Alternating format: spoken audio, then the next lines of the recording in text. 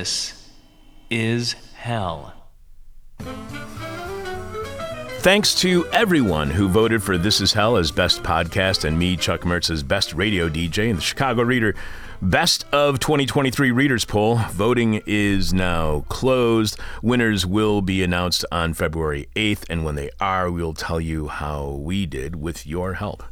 I am your Bitter, Blind, Broke, Gap-Toothed radio show, live stream, podcast host, Chuck Mertz. Producing this pre-recorded special Martin Luther King Jr. Day show is Becca Ridenour. Becca, where do you think you will be at 10 a.m. Chicago time Monday morning when we air this? Most assuredly, I will be in my house looking for work. So you will be conscious? Yeah, I look at hope. Look at you. That's very impressive. I don't know if I will be conscious on Martin Luther King Day morning. I'm not too sure. What I hope to be doing right now in the future, as this is being heard on MLK Jr. Day morning, is after a very productive weekend, waking up early and having a very productive day. That's what I hope I will be doing. What I really want to be doing, however, is the entire weekend not having productive days, but sleeping in. So it's hope versus want. And my money is on want. I think I'll be sleeping a lot. Today is Martin Luther King Jr. Day. It is a notable day where we recognize more than just someone who stood for peace and against war, and the military industry who stood against the person who stood against poverty, as well as in opposition to the hoarding of great wealth.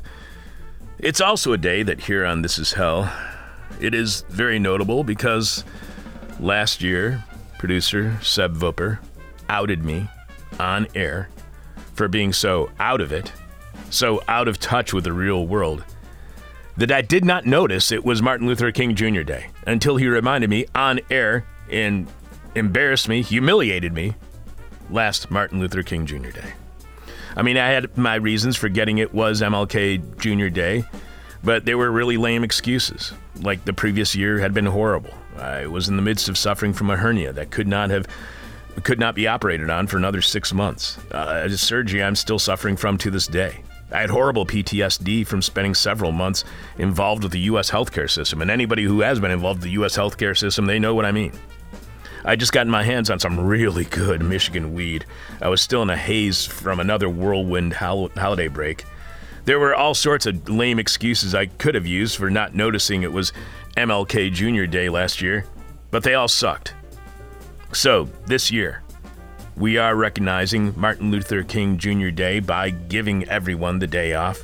Instead of a regular show with a new live interview, today we are bringing out from behind the Patreon paywall an interview that listeners chose as one of their favorites of the year when it originally aired in November of 2008. And that interview is from only 3.5 weeks after Barack Obama was first elected president. A talk we had on November 29th, 2008.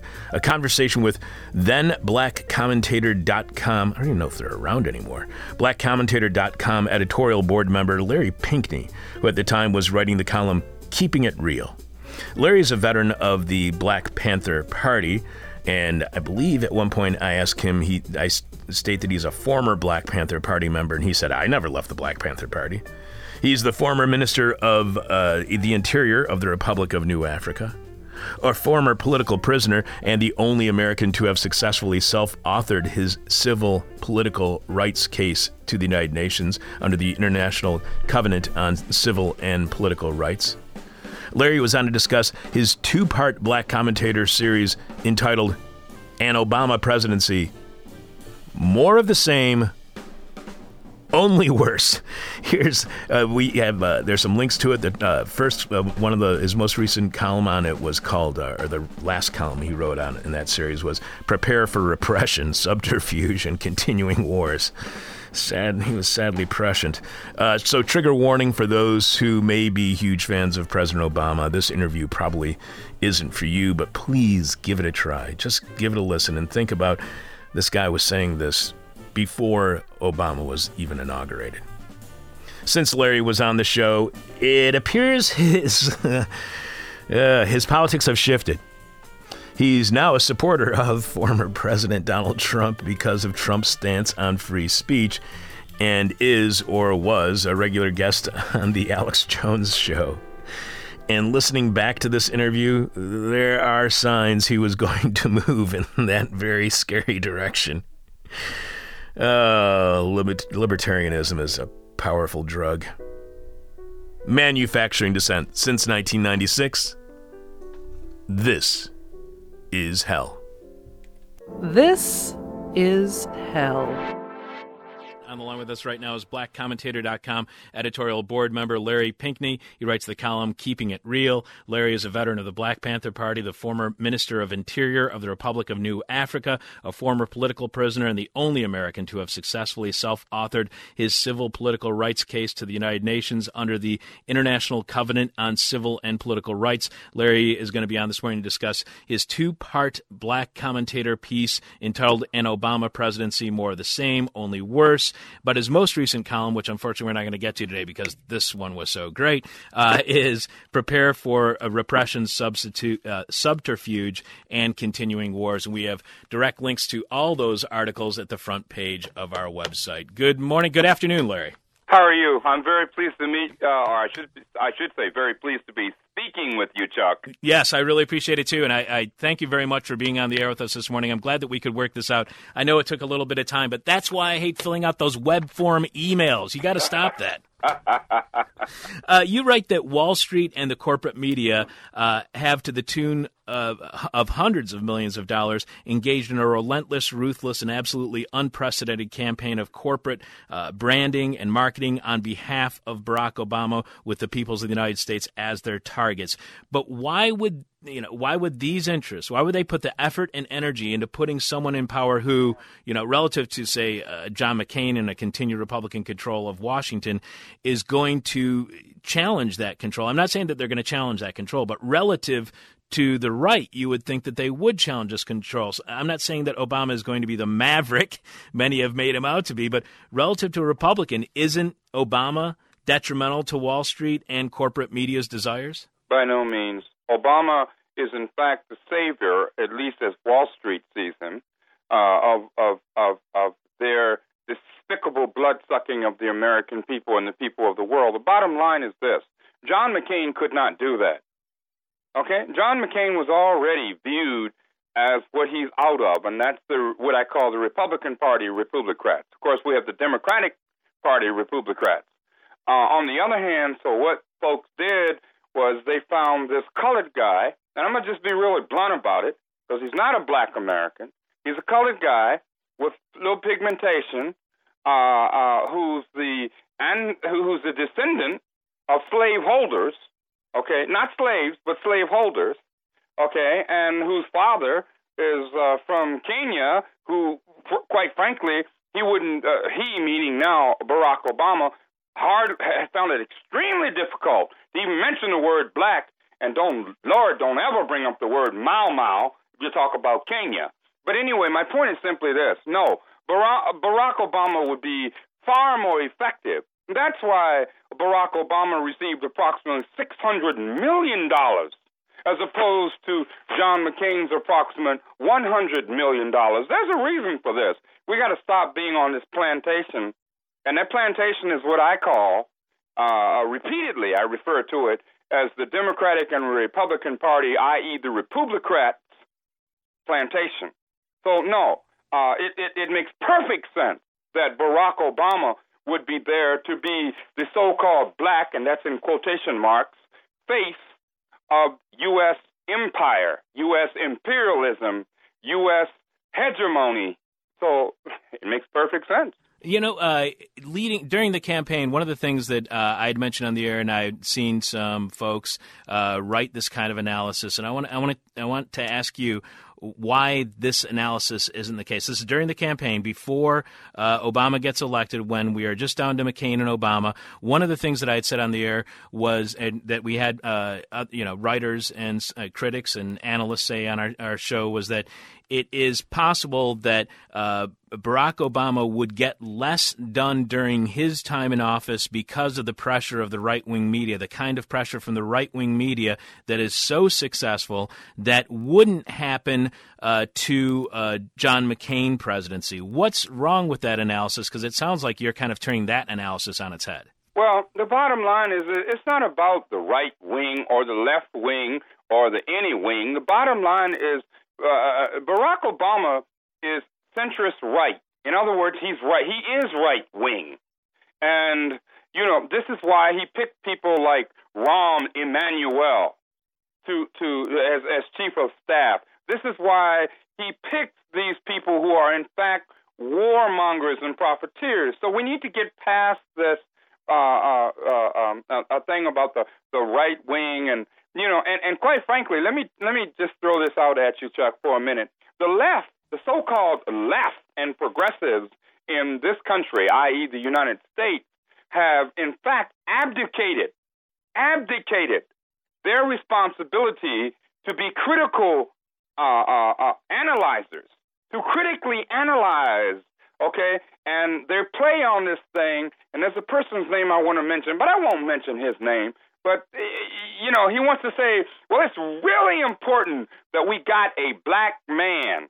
Excuse me? But that is not what I fought for, and that is not what other brothers and sisters, comrades, brothers and sisters of all colors fought for. It wasn't about black and white. It's still not about black and white or brown. It's about people. And Barack Obama represents, frankly, a incredibly insidious form of repression and oppression. I guarantee you that before the first year of his term is even completed, he will be calling upon Americans of all stripes to sacrifice. Sacrifice for who? Sacrifice for his buddies on Wall Street? Sacrifice for Goldman Sachs, who were his biggest supporters? Sacrifice for who? So, we need to get past this thing of the right wing this. The right wing is full of fallacies and is full of something else, which I won't say on the air. But the bottom line is that we, as quote-unquote progressives, and I'm a leftist, and proud of it, is that we need to understand that we have to engage in a serious political analysis of what we're looking at. And what we're looking at here, in my opinion, Barack Obama is far more dangerous and in fact will be far more effective, and I hope I'm wrong about this, but in fact will be far more effective as a so-called blackface, quotation marks, of imperialism. Now this country will say, oh, it's all good. Everything is fine. But what about the political prisoners? What about Mumia Abu-Jamal? What about Reverend Edward Pinkney? No relation. But what about the San Francisco 8? What about more the racial profiling? What about the fact that people are losing their homes just at an enormous rate? What about the fact, I can go on and on and on. This is why Barack Obama, this is why he was necessary for the corporate media, for the military, the U.S. Corporate military complex that Eisenhower himself warned about some decades ago. This is why Barack Obama is here. Yeah, and we won't mention Tim Wise's name on the show either. That's right. I won't do that. That's wrong. Larry, one of the things that I was thinking about, though, during this campaign is about context and substance and the way that the American is as a media consumer. I wish I could remember this woman's name. She is a CNN reporter. She covers the White House. Anyway, she was talking about, in the run-up to the election, she said, what Americans love is a story, and John McCain has a great story, and Barack Obama has a great story. And essentially, she's saying that the narrative that the journalists, or that folks in the media, I shouldn't even call them journalists, that people in the media try to put on these, the candidates as their story. Here's their narrative. Here's their story. That seems to be more important to the journalists, and which kind of makes sense. You're doing a job. You're making sausage. You want to have this narrative. It's going to be an easier job rather than delving into context and substance and content and all of that. Do you think that that's the real lesson that is learned from this past election, that instead of looking at content, context, at substance, at policy issues, that the American media consumer is really just interested in image and narrative? Yes, I do believe, quite frankly, and I think it's rather obvious, that the American people have been so brutalized and so brainwashed. It's not just we're not just talking about black folk. We know about white folk too, brown folk, yellow folk, red folk.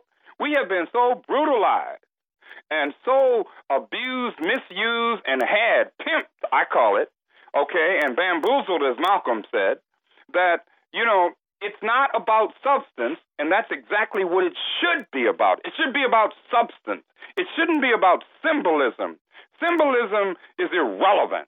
Reality is what is relevant. Reality. And so the so-called media, which, as Gil Scott-Heron would say, is eating crow. In fact, I think they're eating something a lot lower than crow.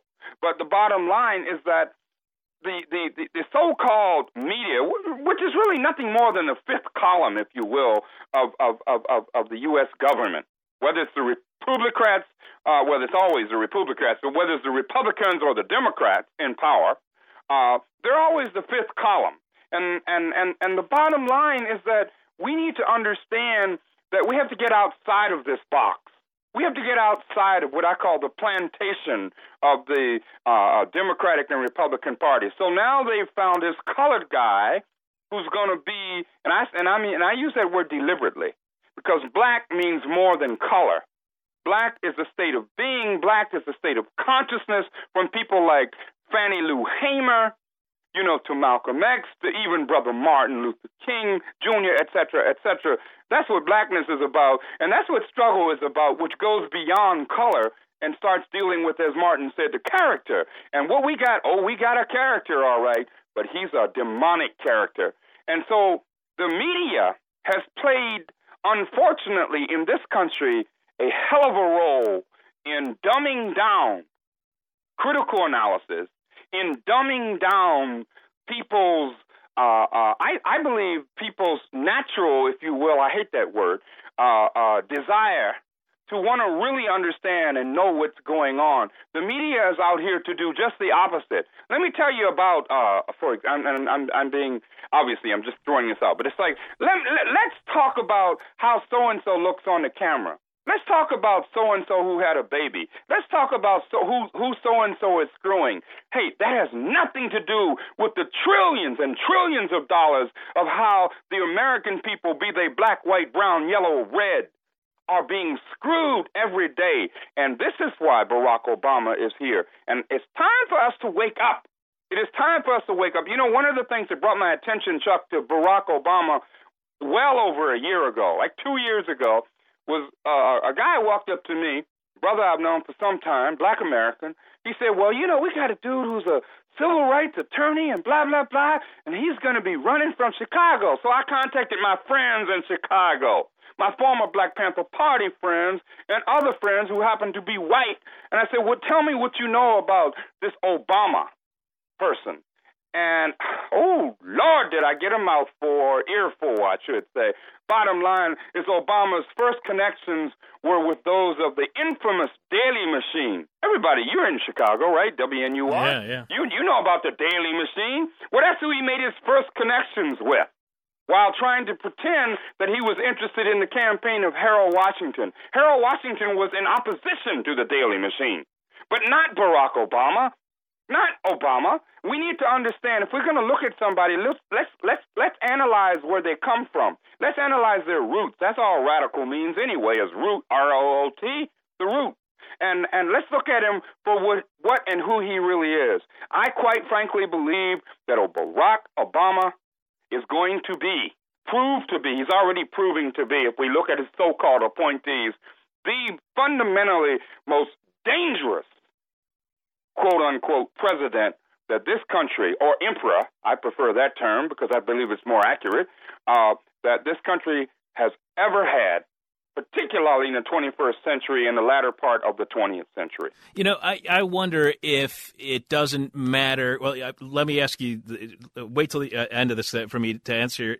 For me to ask this question, but I wonder if it doesn't matter who it is that they're going to. In order for you to get to that point where you can run for president, you have already been co-opted by that by what you call like the corporate military elite, because one of the rumors that's going on right now here in Illinois and Chicago is that Rod Blagojevich might be naming to fill Barack Obama's Governor Rod Blagojevich might be naming to fill Barack Obama's Senate seat. He might be naming Jesse Jackson Jr., who I have liked more as a politician than I had liked Barack Obama leading up to this election. Do you think that Jesse Jackson Jr.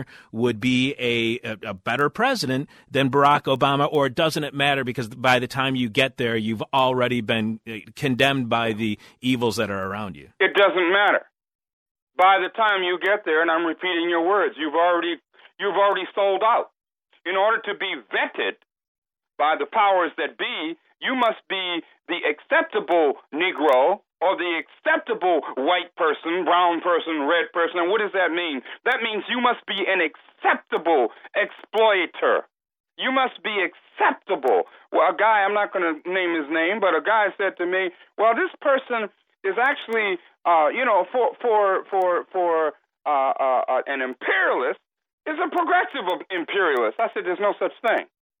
Okay, so my point is simply this, that whether it's Jesse Jackson Jr., who in my opinion acted a fool with respect to his father, and I have strong disagreements with his father, but at least I have some respect.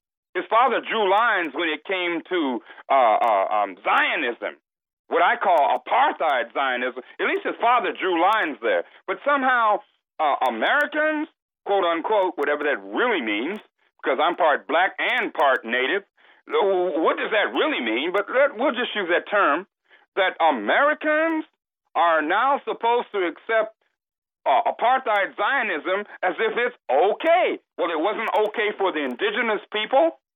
It's the so-called manifest destiny. It's not okay. But Jesse Jackson Jr., no.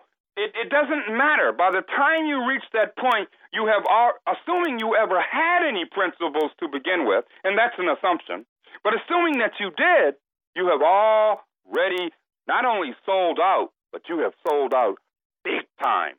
And that's just the reality. This is not just about Barack Obama. This is about systemic change. We must have systemic change. I don't care if you pick me a brown person, a yellow person, a turquoise person. It is irrelevant. We must have systemic change. That's why I can struggle along with my white brothers and sisters, my black brothers and sisters, my brown, yellow, and red brothers and sisters, because we understand that this struggle is about systemic change, not some sucker who can get up there and try to give me a rhetorical game, who can pimp and bamboozle. No, we're tired of that. And not only that, it's not just Americans, quote unquote, being tired of that, the world. You know, that leads to a quote that you have by Malcolm X, and I think that this is indicative of what you were just saying, but it also kind of reflects back to what a couple of other guests were saying on this morning's show. You include in your article a quote by Malcolm X where he says, "I believe that there will ultimately be a clash between the oppressed and those who do the oppressing. I believe that there will be a clash between those who want freedom, justice, and equality for everyone and those who want to continue the system of exploitation. I believe that there will be that kind of clash, but I don't think it will be based on the color of the skin." Right. That is, the conflict is more about those who are the oppressed and those who do the oppressing than it is about race. So does that suggest that maybe, at least within that framework of oppressed and oppressor, that we are to some degree going into a post-race world? Because that's a term that I have a lot of problem with. Well, I don't think we're going to a post-race world. I simply think that we're going into a more racist world. But the beauty of it is, if you can use the word beauty, and I use that word in quotation marks, but the good thing about it is that my white brothers and sisters and my black brothers and sisters and my other brothers and sisters of color understand how that I use the expression Negroidians, how these folks are being used to try to play us off against each other. You know, I was in a conversation the other day, just yesterday, in fact, where somebody said, very intelligent brother too, and he said, well, it's always been about color conflict. But it has not always been about color conflict. Color conflict was something that's artificial. It's been very effective, but it's artificial. And as Albert Camus, the French philosopher, said, what better way to control a man or a person than to give him a vote and tell him he's free? What we need to do is take control of the narrative. I repeat, we need to take control of the narrative and make it ours, tell our story. So no, this is not a post-racial. It is an even more racial. You know, it's ironic to me. I think about the horrors that happened in India, for example, and might still be going on in Mumbai, okay? But, I mean, people shouldn't be surprised about this. Americans running around here talking about, oh, well, we got a black man. No, you have an imperialist who happens to have a little bit of pigmentation, and the rest of the people of the world are not going for that, or at least a lot of other people on this planet are not going for. They're not, as H. Rap Brown, Jamil Al-Amin used to say, they're not going to go for the ghost. So, no, it's not no post-racial nothing. You know, what it is, in my opinion, Chuck, bro, is that what this is about is that people's consciousness, and that's going to be the backfire. The CIA calls it blowback. The blowback on Barack Obama is that people's consciousness is going to raise a lot quicker than they had ever planned. And we got to be out there. By we, I mean us real leftists, us real progressives. We need to be out there and doing everything we can to make sure that our brothers and sisters understand that the only ones who's going to make systemic change is us, not the Democratic or Republican Party, Republicrat plantation so-and-sos. There you go. You write that as it becomes clear, for example, the Obama-Biden regime will not institute, support, or provide single-payer universal health care for the masses of everyday people and will, in fact, continue and increase supporting for the greedy corporate blood-sucking elite of Wall Street. The people will begin to awaken. Why are you so confident they'll begin to awaken? Because when Hillary Clinton was unable to come up with a reformed healthcare system during the first 2 years of her husband's presidency, it was either blamed on the inability to get things done in Congress, the inefficiency of government, Hillary Clinton's own failings, or the power of money in Washington. Why would you think this time Americans, as you call it, awaken and not just simply chalk it up to another problem that can't be fixed by an inefficient and ineffective Washington and its special interests? Well, some Americans will chalk it up to that. But I believe that more and more and more so-called Americans will understand that we need systemic change. And why is that? Because, see, this is why it was so important to get this colored guy. It's like, oh, let's get him. You know, we can make people feel good about themselves. So what, they're starving? So what, they're unemployed? So what, they can't send their kids to school? So what, they're losing their home? He's a colored guy. Look, we've progressed. We haven't progressed. We've gone backwards. And so to me, that's the beauty of it, is that, and even in time, and I say in time, let me be more specific about the time.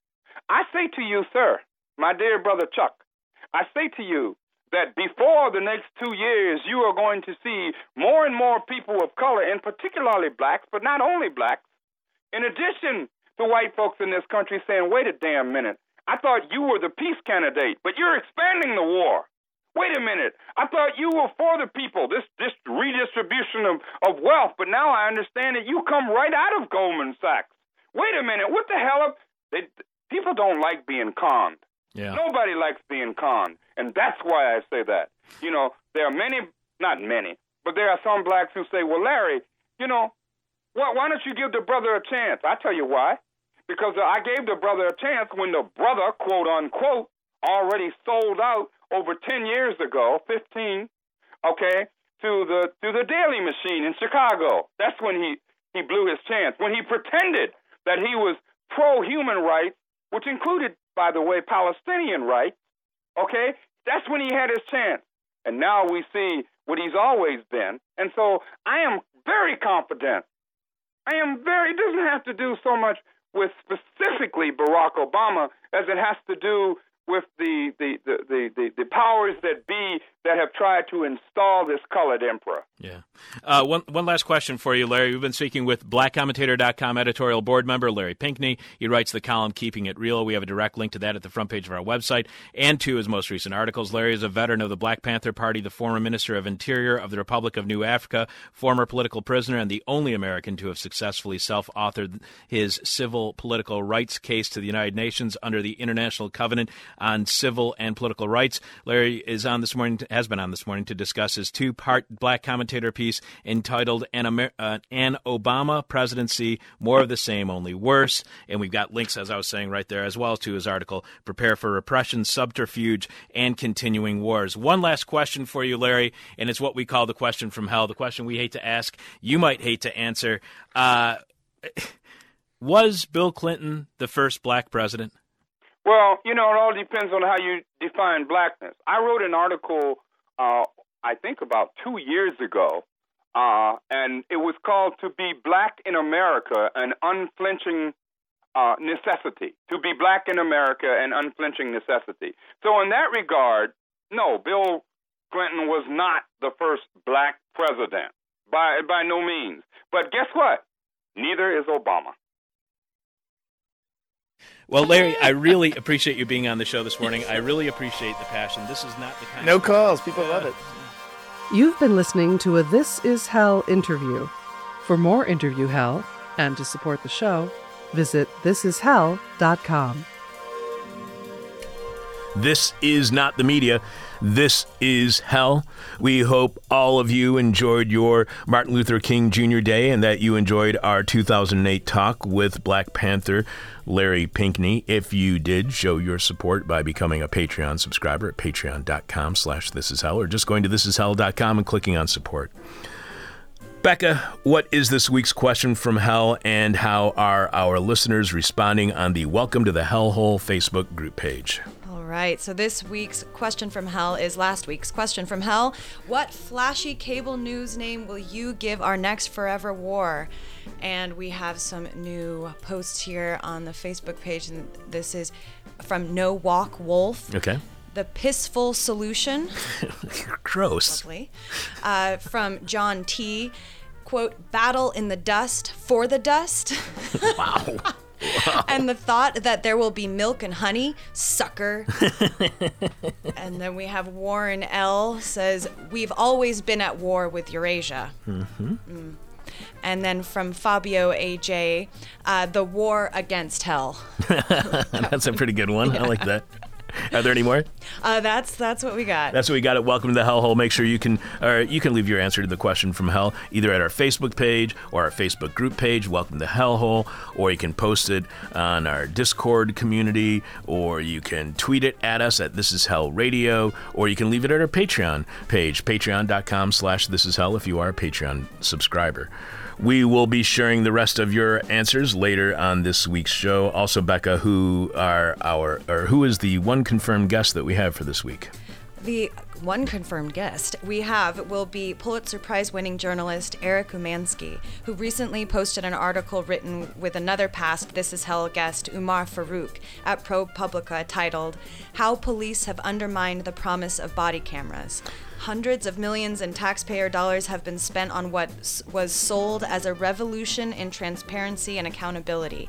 Instead, police departments routinely refuse to release footage, even when officers kill. And I actually spoke to a cop when this was all the rage, all the discussion, getting cameras on police officers, and he told me, we're just going to turn them off.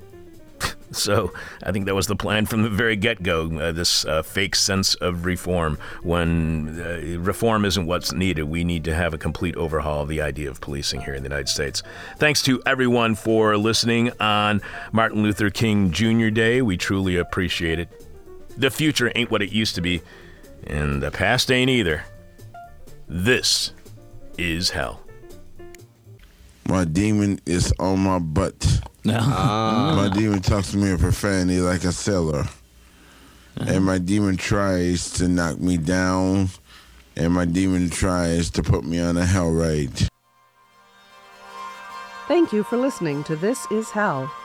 For more interview hell and to support the show, visit thisishell.com.